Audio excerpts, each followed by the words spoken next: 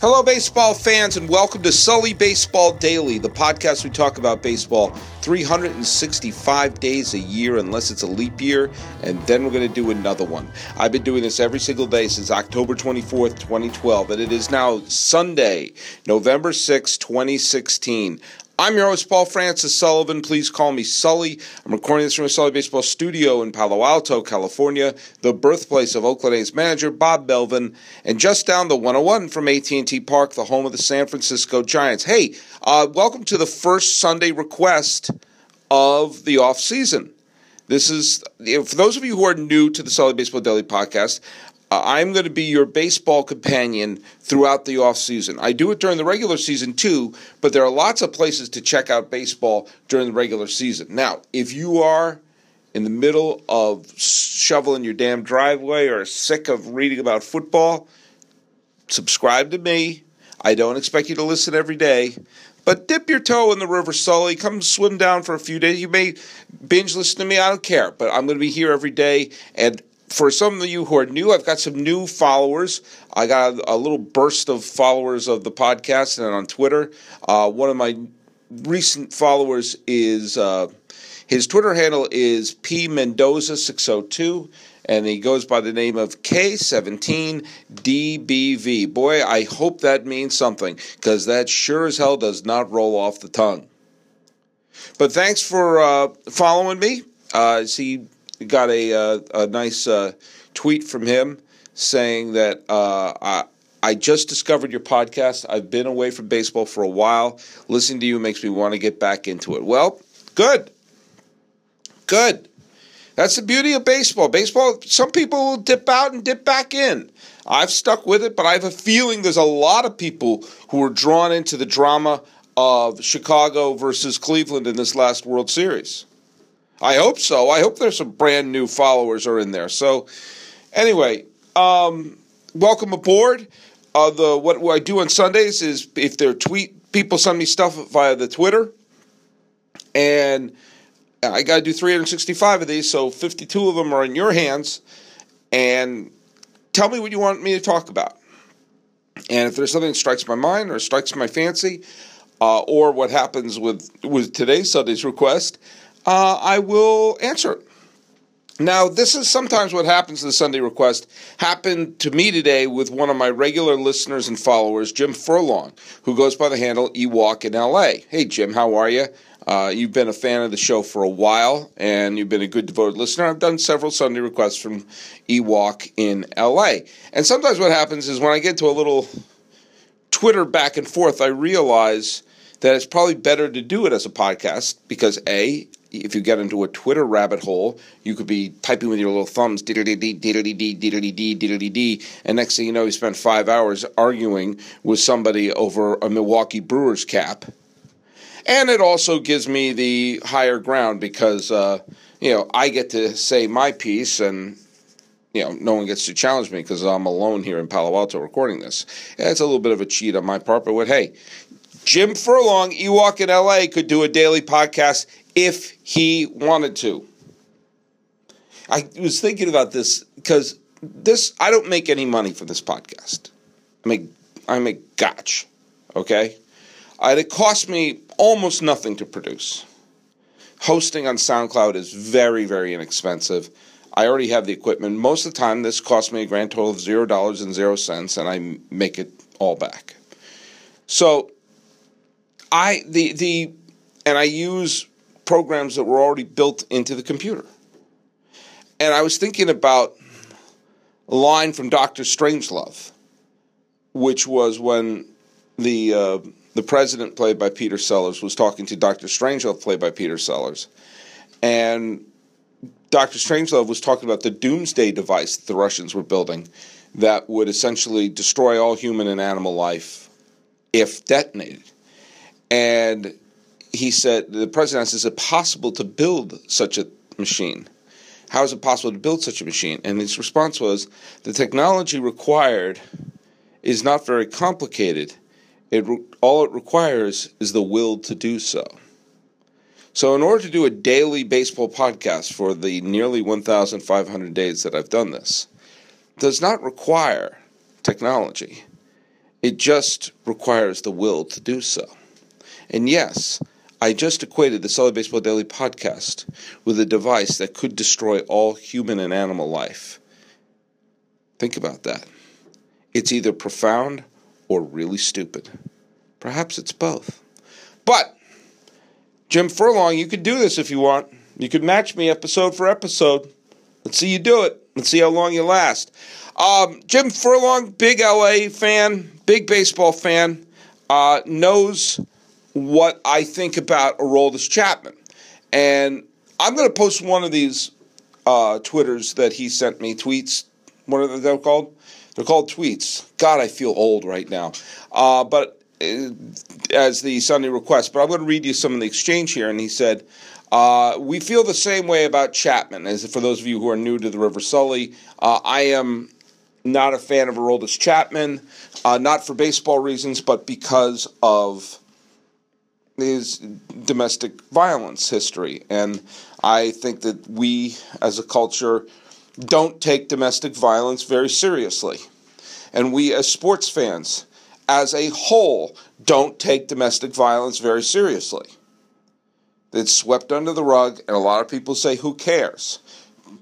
Sports fans on a whole, not entirely, obviously, but on a whole, get more upset over Tom Brady deflating balls or someone taking steroids over someone beating their wife or firing a gun into the wall to threaten their girlfriend or whatever the hell all these horrible things are. And baseball is trying their best. And as we've said, at least they're making an effort. I mean, the NFL has been, this is not an opinion, it's a fact, they have been disgraceful. Absolutely disgraceful. And by the way, would someone tell me how Roger Goodell is not only still the commissioner of football, but why isn't he in jail? I mean, he's horrific. This guy's grotesque. This guy is, he is practically an accessory to domestic violence. So, I feel very passionate about this subject because I feel that this is one of these things that we will look back, and we're going to look back on a generation or two and go, wait a minute, how is this controversial? Why isn't it cut and dry? I firmly believe that we're going to look back at in 2036. We're going to look back at how domestic violence was looked at, was covered, was discussed in 2016 and go, holy crap, what the hell was the matter with them? You don't believe me? Go back maybe 20, 30 years and look at the discussion about drunk driving. Drunk driving. Secondhand smoke. Things like that we look at, yeah, of course, if you're drunk driving, that's terrible. That's horrible. But there were whole campaigns to try to educate people about how horrible it was, and there was resistance saying, oh, come on. What's the big deal? You have to have MAD and GLAD and DAD and ZAD and VLAD and all these things, these groups to educate people. Say, hey, maybe you shouldn't drive drunk. Maybe you shouldn't smoke around kids. Maybe you should put your fucking seatbelts on when you drive a car. There had to be movements about this. We look at it now and we'll say, yeah, of course. But minds had to be changed. Helmet laws! And why pass a helmet law? And of course, everyone who was against helmet laws, well, their brains were already scrambled as it were. Well, we're going to look back at domestic violence and say, God, you believe it used to be discussed what to do. Like, they gave a guy one game. Like, Tom Brady was sent away in shackles and sent to an island to do hard labor because he allegedly slightly deflated a couple of footballs 2 years ago. But, if you beat your wife, you get a game? You can't play it down. I think that's what it is. So baseball is at least doing something about that. And I prefer to be on the correct side of this argument because we're all going to be there in 20 years. So you might as well get there now. And I did not want to celebrate Aroldis Chapman to be the one that is seen jumping up and clinching the World Series. And thank goodness it turned out to not be the case. It turned out that it was basically, we're going to see the images of all the Cubs jumping up and down. The pitcher who got the final out was Mike Montgomery. But, I was very vocal on this podcast about my feelings of Aroldis Chapman. I have very strong feelings about Jose Reyes as well. And once we find out what's going on with Jeurys Familia, of which I've only done a little bit of homework on that, but if it's the same story, I'm going to throw him into the same pile as well.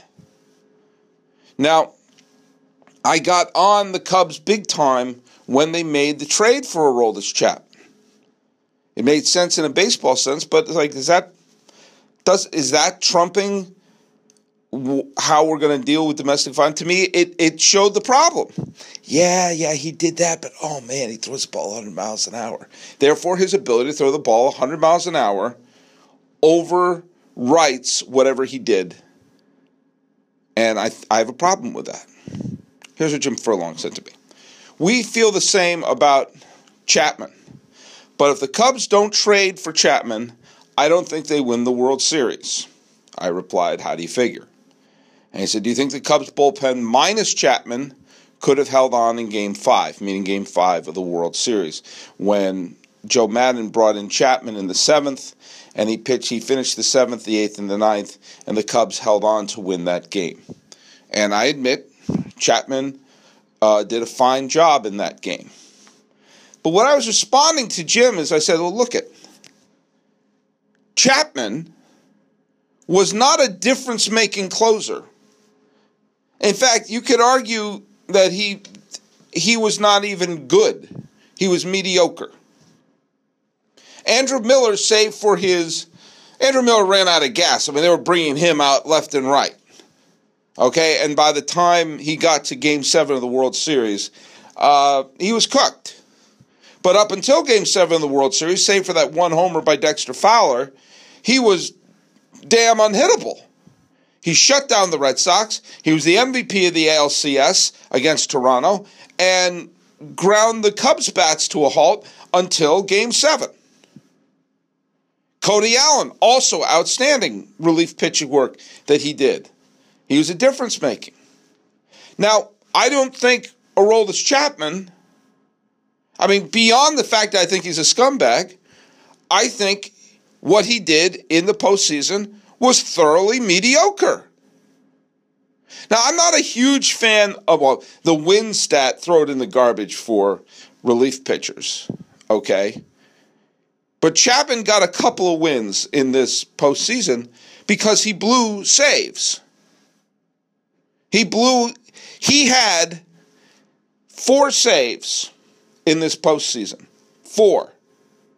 He had 3 blown saves. He had 7 save opportunities and converted 4 of them. That sucks. That's a terrible ratio. Now, you can say, hey, he was brought in with runners in scoring position and everything. They didn't come in clean. Okay, fine. You can do stuff like that. His ERA was 3.44. 3.44.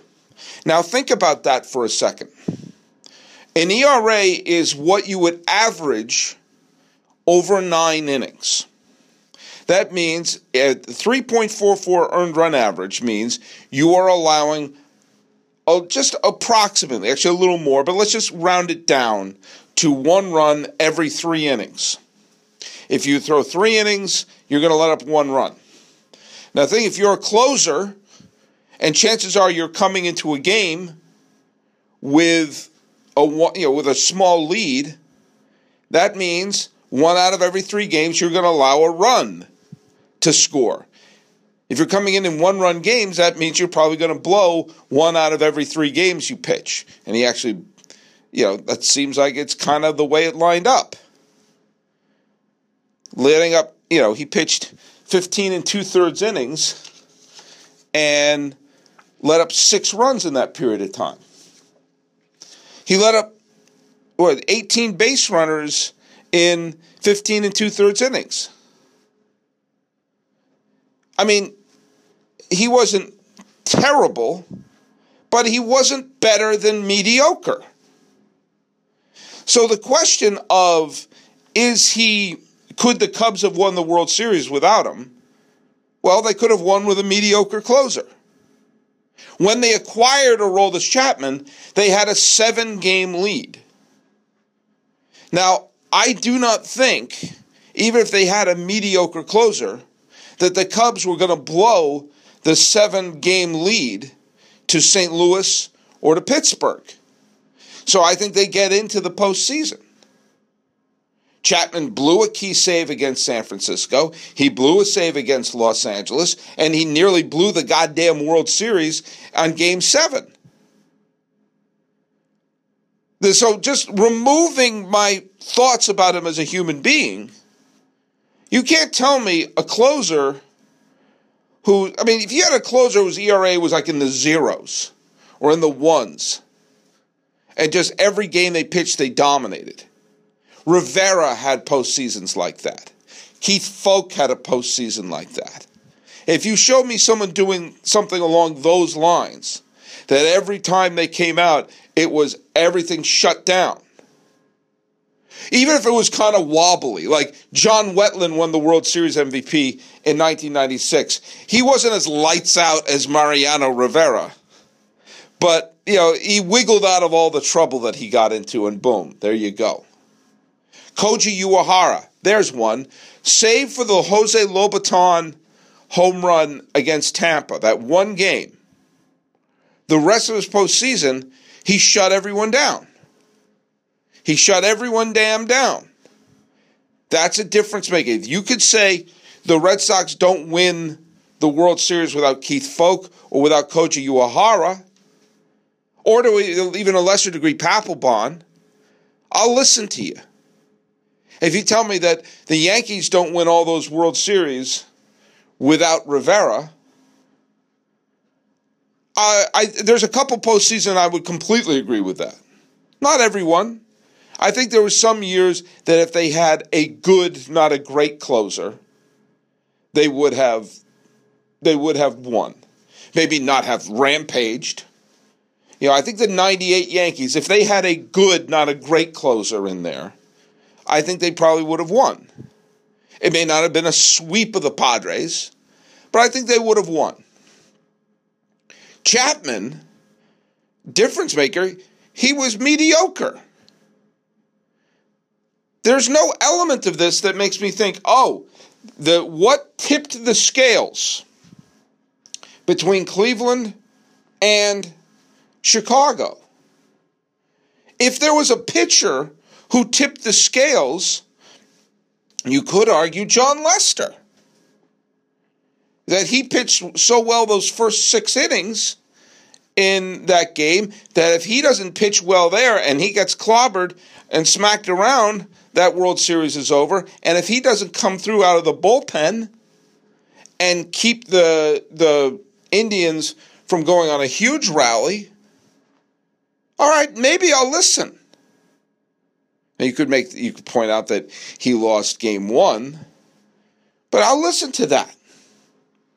But if you replace Chapman with a mediocre closer, I think you get the same damn result because he was a mediocre closer. And could someone else have pitched well and thrown 3 shutout innings? I don't know, perhaps. Montgomery was certainly solid. It got to the point where the Joe Madden did not seem to want to pitch anyone other than Aroldis Chapman out of the bullpen at that point because he didn't trust Carl Edwards. He didn't trust Justin Grimm. He didn't trust Pedro Strop. He didn't trust Hector Rondon. He didn't trust Travis Wood. But Wood pitched well against Los Angeles. Montgomery pitched well in several of the games, including the game where they won it all. I mean, I don't know the answer.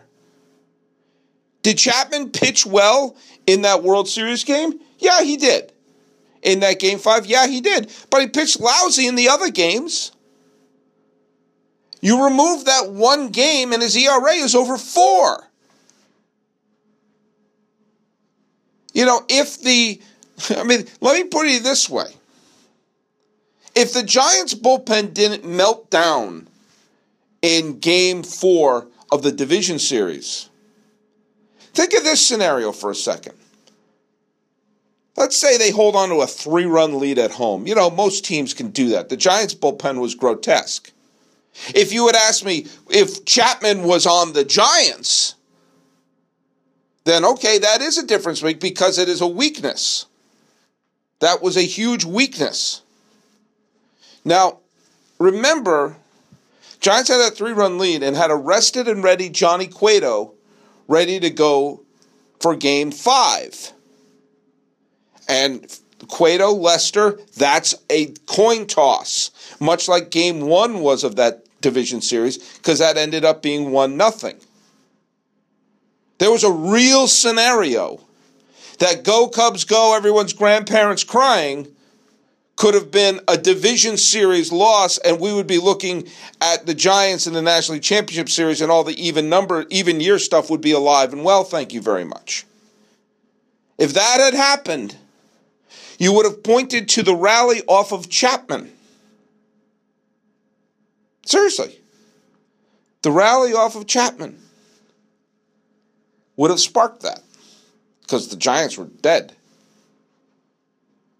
The Dodgers were dead until, there was a rally off of Chapman in the League Championship Series. And the Indians were dead. And then they rallied off of him. So I can't say the tipping point of 100. How many games did the damn Cubs win this year? They won of a 103-win season where they ran away with the division and went on to win the World Series in spite of their closer. I have a hard time saying that he was the difference maker. I have a hard time looking back and saying, well, they won the World Series because they had this guy. No.